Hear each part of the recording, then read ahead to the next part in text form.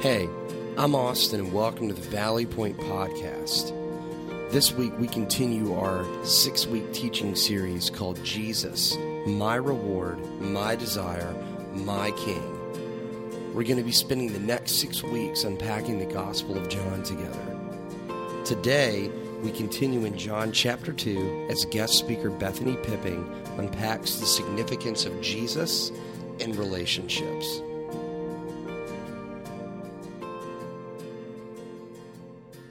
Good morning, Valley Point. Thank you so much for having me here. It is such a privilege. Eric and Tanya, like Eric said, they're really great family friends.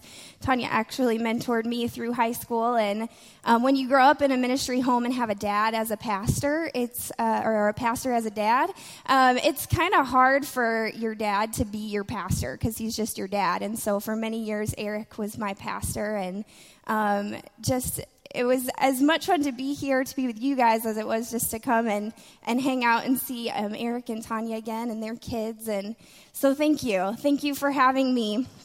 And when Eric asked if I'd be willing to come and speak, and he said, well, we can do a couple different things. It's a holiday weekend. If you want to talk on something that God's been teaching you, that'd be great. Or we're doing this series. And he told me a little bit about it, and I was just so excited I've listened to the messages and followed along online, and it's an awesome series, and I'm so excited to get to walk through the next portion or the next episode of the life of Jesus found in John 2.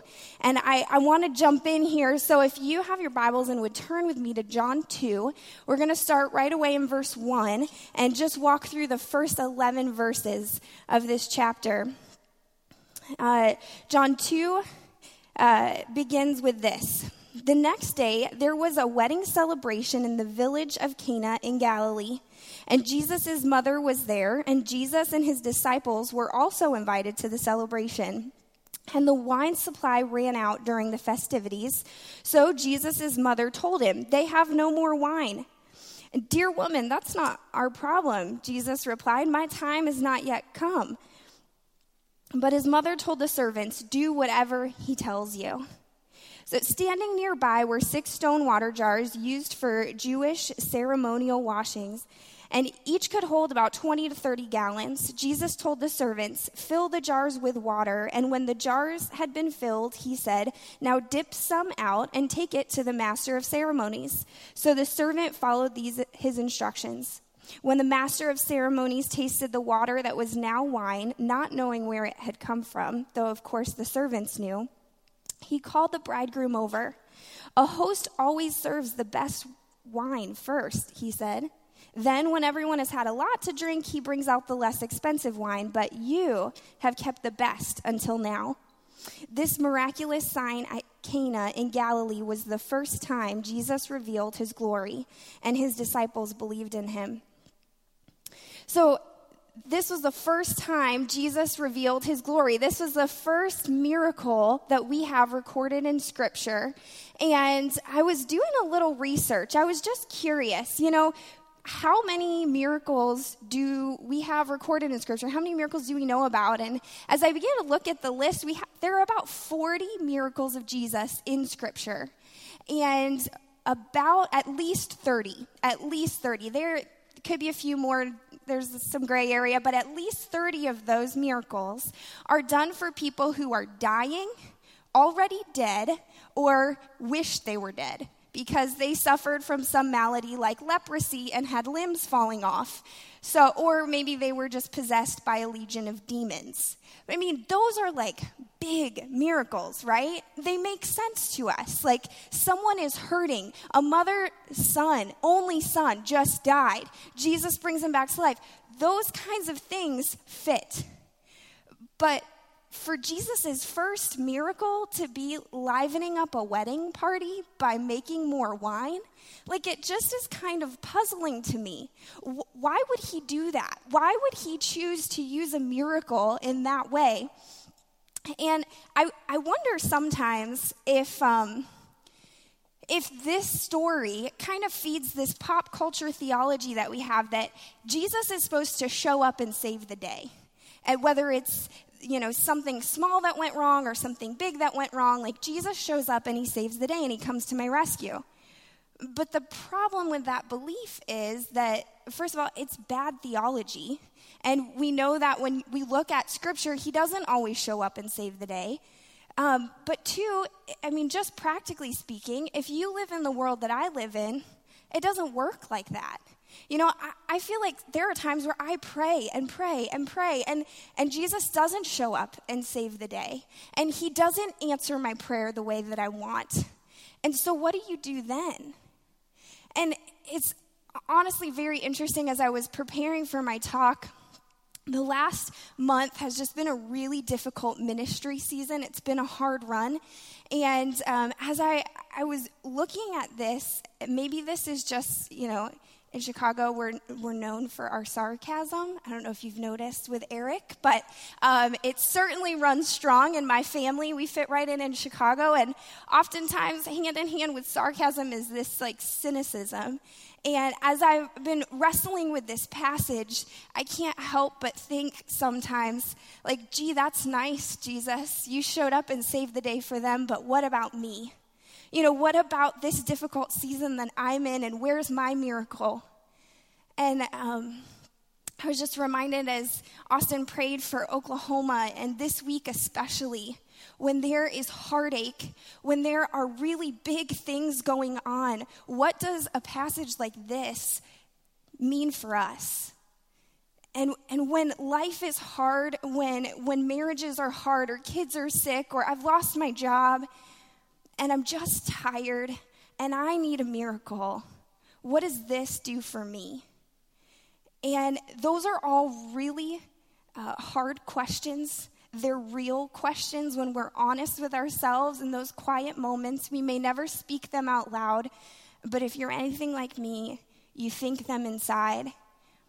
And I honestly think they're fair questions, but they're questions that don't have answers apart from Scripture. And believe it or not, contrary to the first glance at this passage, God has been answering some of those questions that I've been asking in my spirit from this very passage of Scripture. And so I want to take another look and kind of walk verse by verse through this and see what God has to say about those hard questions. Because what we see in this passage is the beginning of a pattern that Jesus continues throughout his ministry. And the pattern is this, that Jesus was consumed with relationship. It was his driving force. It was what got him up in the morning and drove him to the cross. It was the purpose of his ministry. Jesus was consumed with relationship, and that matters. It mattered to then, and it matters to us, and it's a game changer. So let's take a look again at John 2, verses 1 and 2, and we'll just walk through this together. Well, it says, the next day there was a wedding celebration in the village of Cana in Galilee, and Jesus' mother was there, and Jesus and his disciples were also invited to the celebration. Well, here we see Jesus and his disciples and his mom are at this wedding. And it's in Cana, which is in the province of Galilee. That's the same province Jesus is from. In fact, it's about 5 miles from the town Jesus grew up in, Nazareth. So this is kind of like his hometown gang here. He's hanging with them, and we know because he was invited, he was relationally invested with this family. And his mom is there. It's very possible that they were family friends. Later on in the story, we see that Mary is taking some responsibility for refreshments and the drinks, and she's involved enough to know when things don't go according to plan. So she's invested as well. Like I said, very possible that these are family friends who are getting married. Beyond that, we don't know much about who this bride and groom are. We don't know much about their family, but we know that Jesus was connected with them relationally, or he just wouldn't have been there. And we also know that it's a small town, and that should tell you a lot. If you're from a small town or have experience with a small town, you know what I'm talking about. My dad is actually from a very, very small town. It's called Chattahoochee. It's in Florida. It's about 4 miles south of the Florida-Georgia line.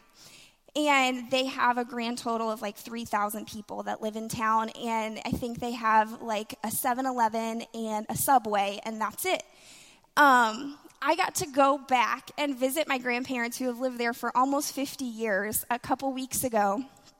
And I am reminded every time I go back to Chattahoochee, the memory of a small town like goes forever. They never forget anything. And I actually lived in that town. That's where I was born and just lived there for the first few years of my life. But I lived there long enough to develop a reputation, apparently. I was really bad as a 2-year-old at sitting still and being quiet in church. I guess not much has changed. But my parents would sit in the front row, and they would do that and sit on the far side of the church so they had easy access to the exit. And they would carry a wooden spoon in my diaper bag to remind me that I needed to sit still and be quiet in church. And, it was just kind of the Sunday drill. We would sit in there, and I'd be loud, and they'd take me out and bring me back in, and I'd be better for a little bit, and they'd do it over again. Well, one day, as my dad went to go through that routine, I just screamed at the top of my lungs, "Daddy, don't spank me!" And the whole church went up for grabs, much to my parents' embarrassment, of course, and everybody's laughing, interrupted the service. Again, small town, small church, there's like 25 adults there. And you know what? There is a sweet church lady named Miss Linda who was my nursery Sunday school teacher, and she still remembers that story. And every time I go back to Chattahoochee, she reminds me of that story. And I mean, it's been like 25 years, and I am still being reminded of that day. And when I think of that, I have learned the lesson that no one ever forgets anything in a small town, ever, especially if it's embarrassing. And that principle is true today, and it was true back then too, and that's what makes the next verse here and what happens, that's what makes it such a big deal. If you look at verse 3, it says, "The wine supply ran out during the festivities, so Jesus' mother told him, 'They have no more wine.'" Now, the groom back then was responsible for putting on the wedding, and this was a big deal. It wasn't like, "Oh shoot, we ran out of soda, we're gonna have to run to Walmart and pick up some Diet Coke for the rest of the party." I mean, this was a big deal because the ball had been dropped, and this was socially, the groom had a responsibility to put on an adequate feast for everybody who would come to the wedding. In fact, weddings back then were not just a one-time thing that were 4 or 5 hours long. Weddings would last several days, anywhere from a week to 2 weeks, kind of depending on the wealth of the family throwing the party. And like I said, the groom had a responsibility to provide food for the full feast and drinks and all of that as well. So the ball had been dropped here. I'm sure David Tutera would have been horrified. And Mary notices, like, what are we going to do? Because running out of wine and failing to provide for your guests would have been social suicide. In a small town environment where there's a long memory, where it's a society based on honor and respect, and to do something so embarrassing, so publicly, would have been a stigma that lasted with this young couple into their marriage and probably throughout the rest of their lives. It would have jeopardized their social standing in their community. And furthermore, maybe even more importantly, it would have jeopardized them financially. See, the groom had a legal responsibility to provide adequately, and if he didn't do that, then guests could withhold up to half of the gift that they were going to give the young couple. So this would have really crippled this couple.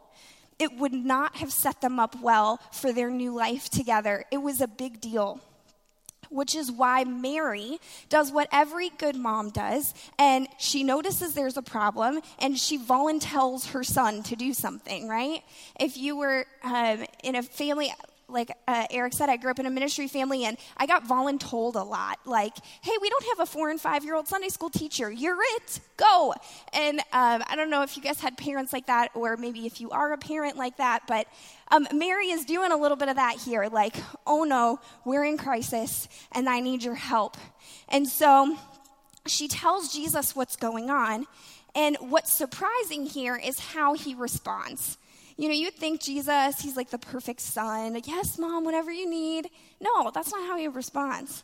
If you look at verse 4, it says, "Dear woman, that's not our problem." Jesus replied, "My time has not yet come."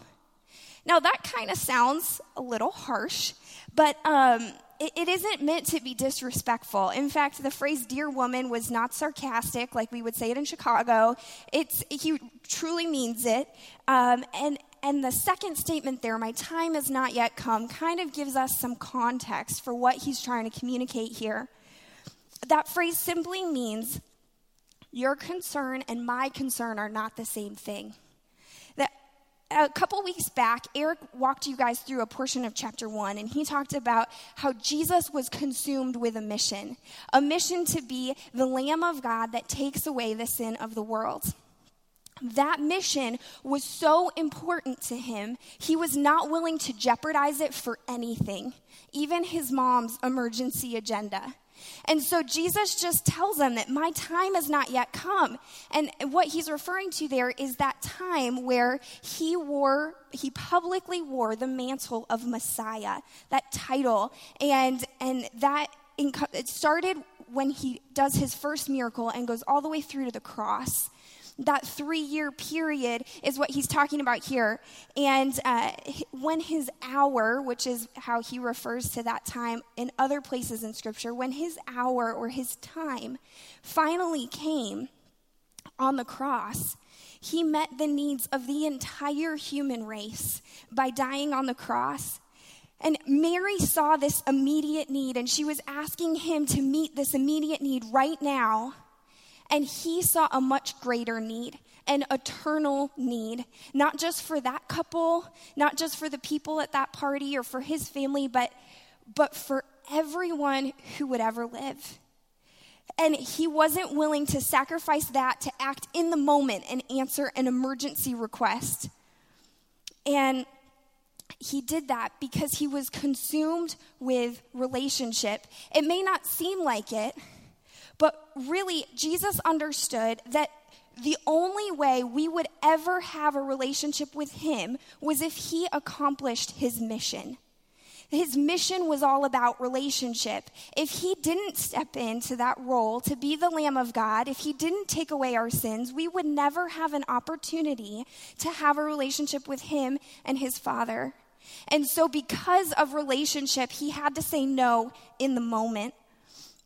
And as we watch this interaction between Jesus and his mom, I can't help but be reminded that a lot of times I'm like Mary.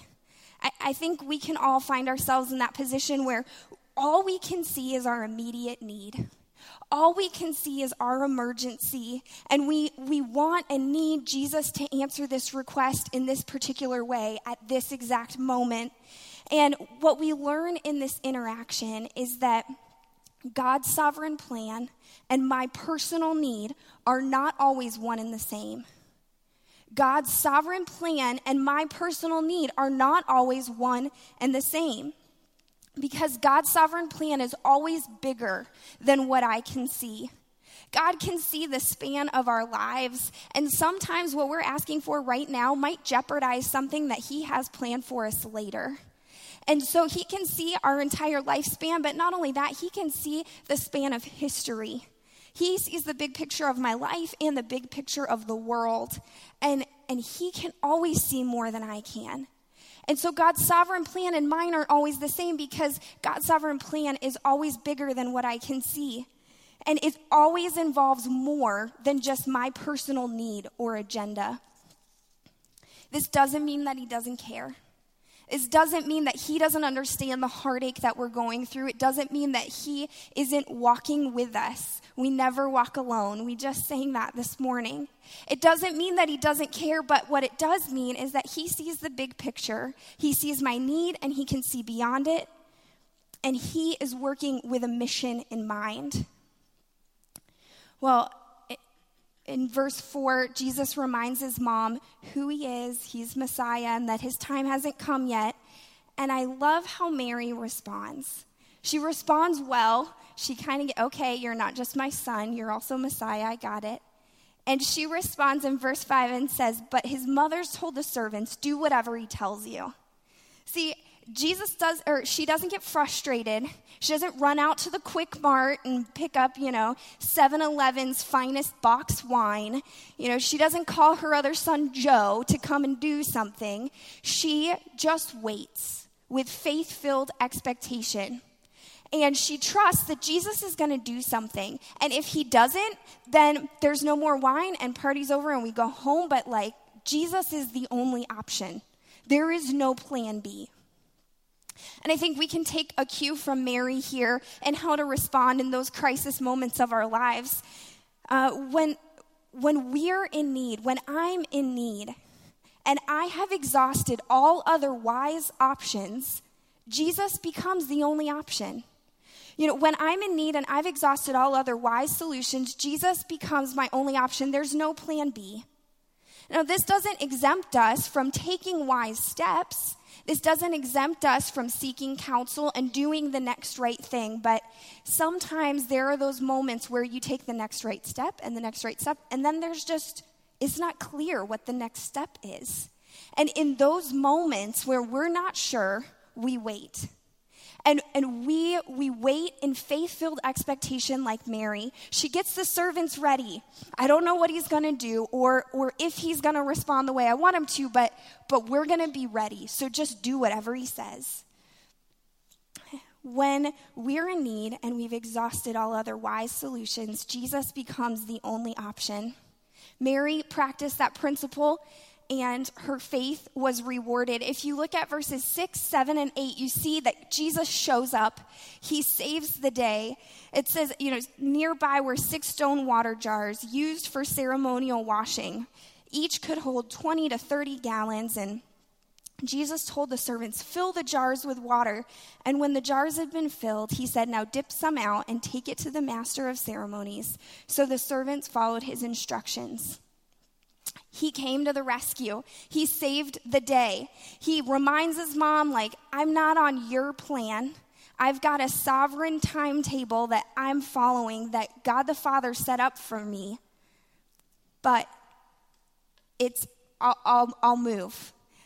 He's able, again, he sees the big picture and he's able to balance. He's able to kind of gently remind his mom, this isn't about you. It's not your timing. It's God's timing. And when she gets it, he moves forward with the miracle. And he comes to the rescue. But again, the purpose of this story and of other stories found throughout the gospel is not to communicate that Jesus will always save the day.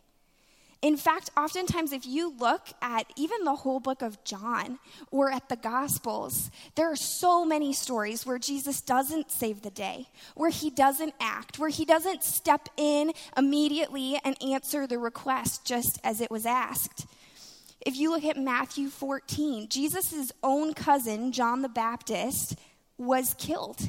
Now, Jesus knew that he had been captured. He knew that he was being held prisoner by Herod, and he doesn't do anything. He doesn't change Herod's heart. He doesn't send angels to bust him out of jail. He doesn't do anything. And in that particular situation, we don't get to hear God's thought process. He doesn't explain himself there. We just trust that, John went to heaven, and we know that that's better. He finally got out of those itchy camel skin clothes. And we just have to trust that in that situation, God knew what was right. We don't get an inside glimpse at what he was thinking.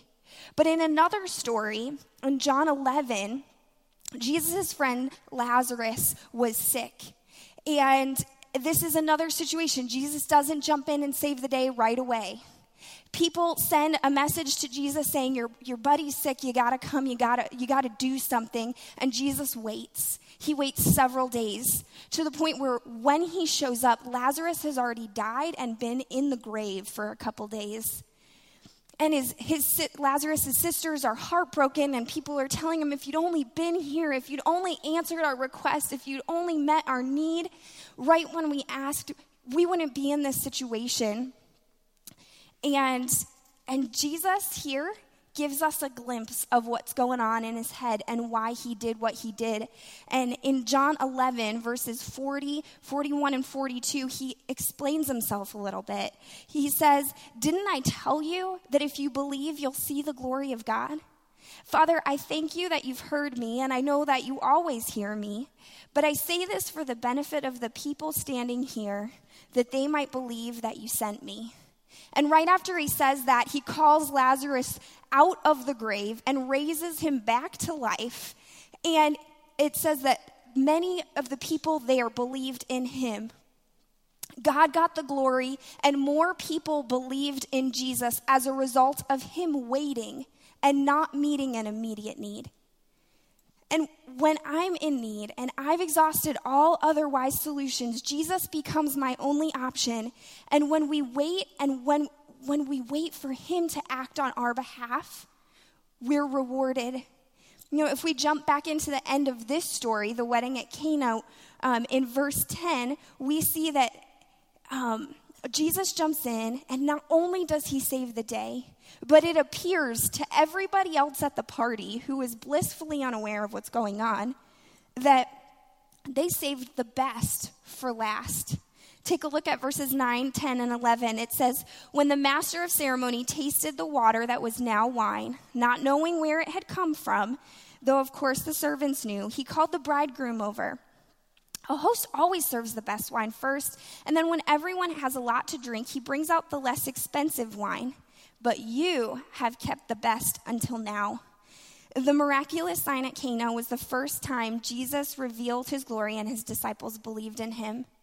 So here he is, Jesus saves the day, but not only that, it appears to everyone else like they saved the best for last. Guys, when I wait for God to act on my behalf, he gets the glory and I get his very best. I get his plan A because I didn't go out and try and find a plan B. I didn't distract myself with entertainment and other friendships or relationships. I didn't numb that pain and run to food or alcohol or more spending or busier schedules or more work. When we're willing to wait, when we're willing to sit in the hard place a little longer and wait for Jesus to act on our behalf with faithful expectation,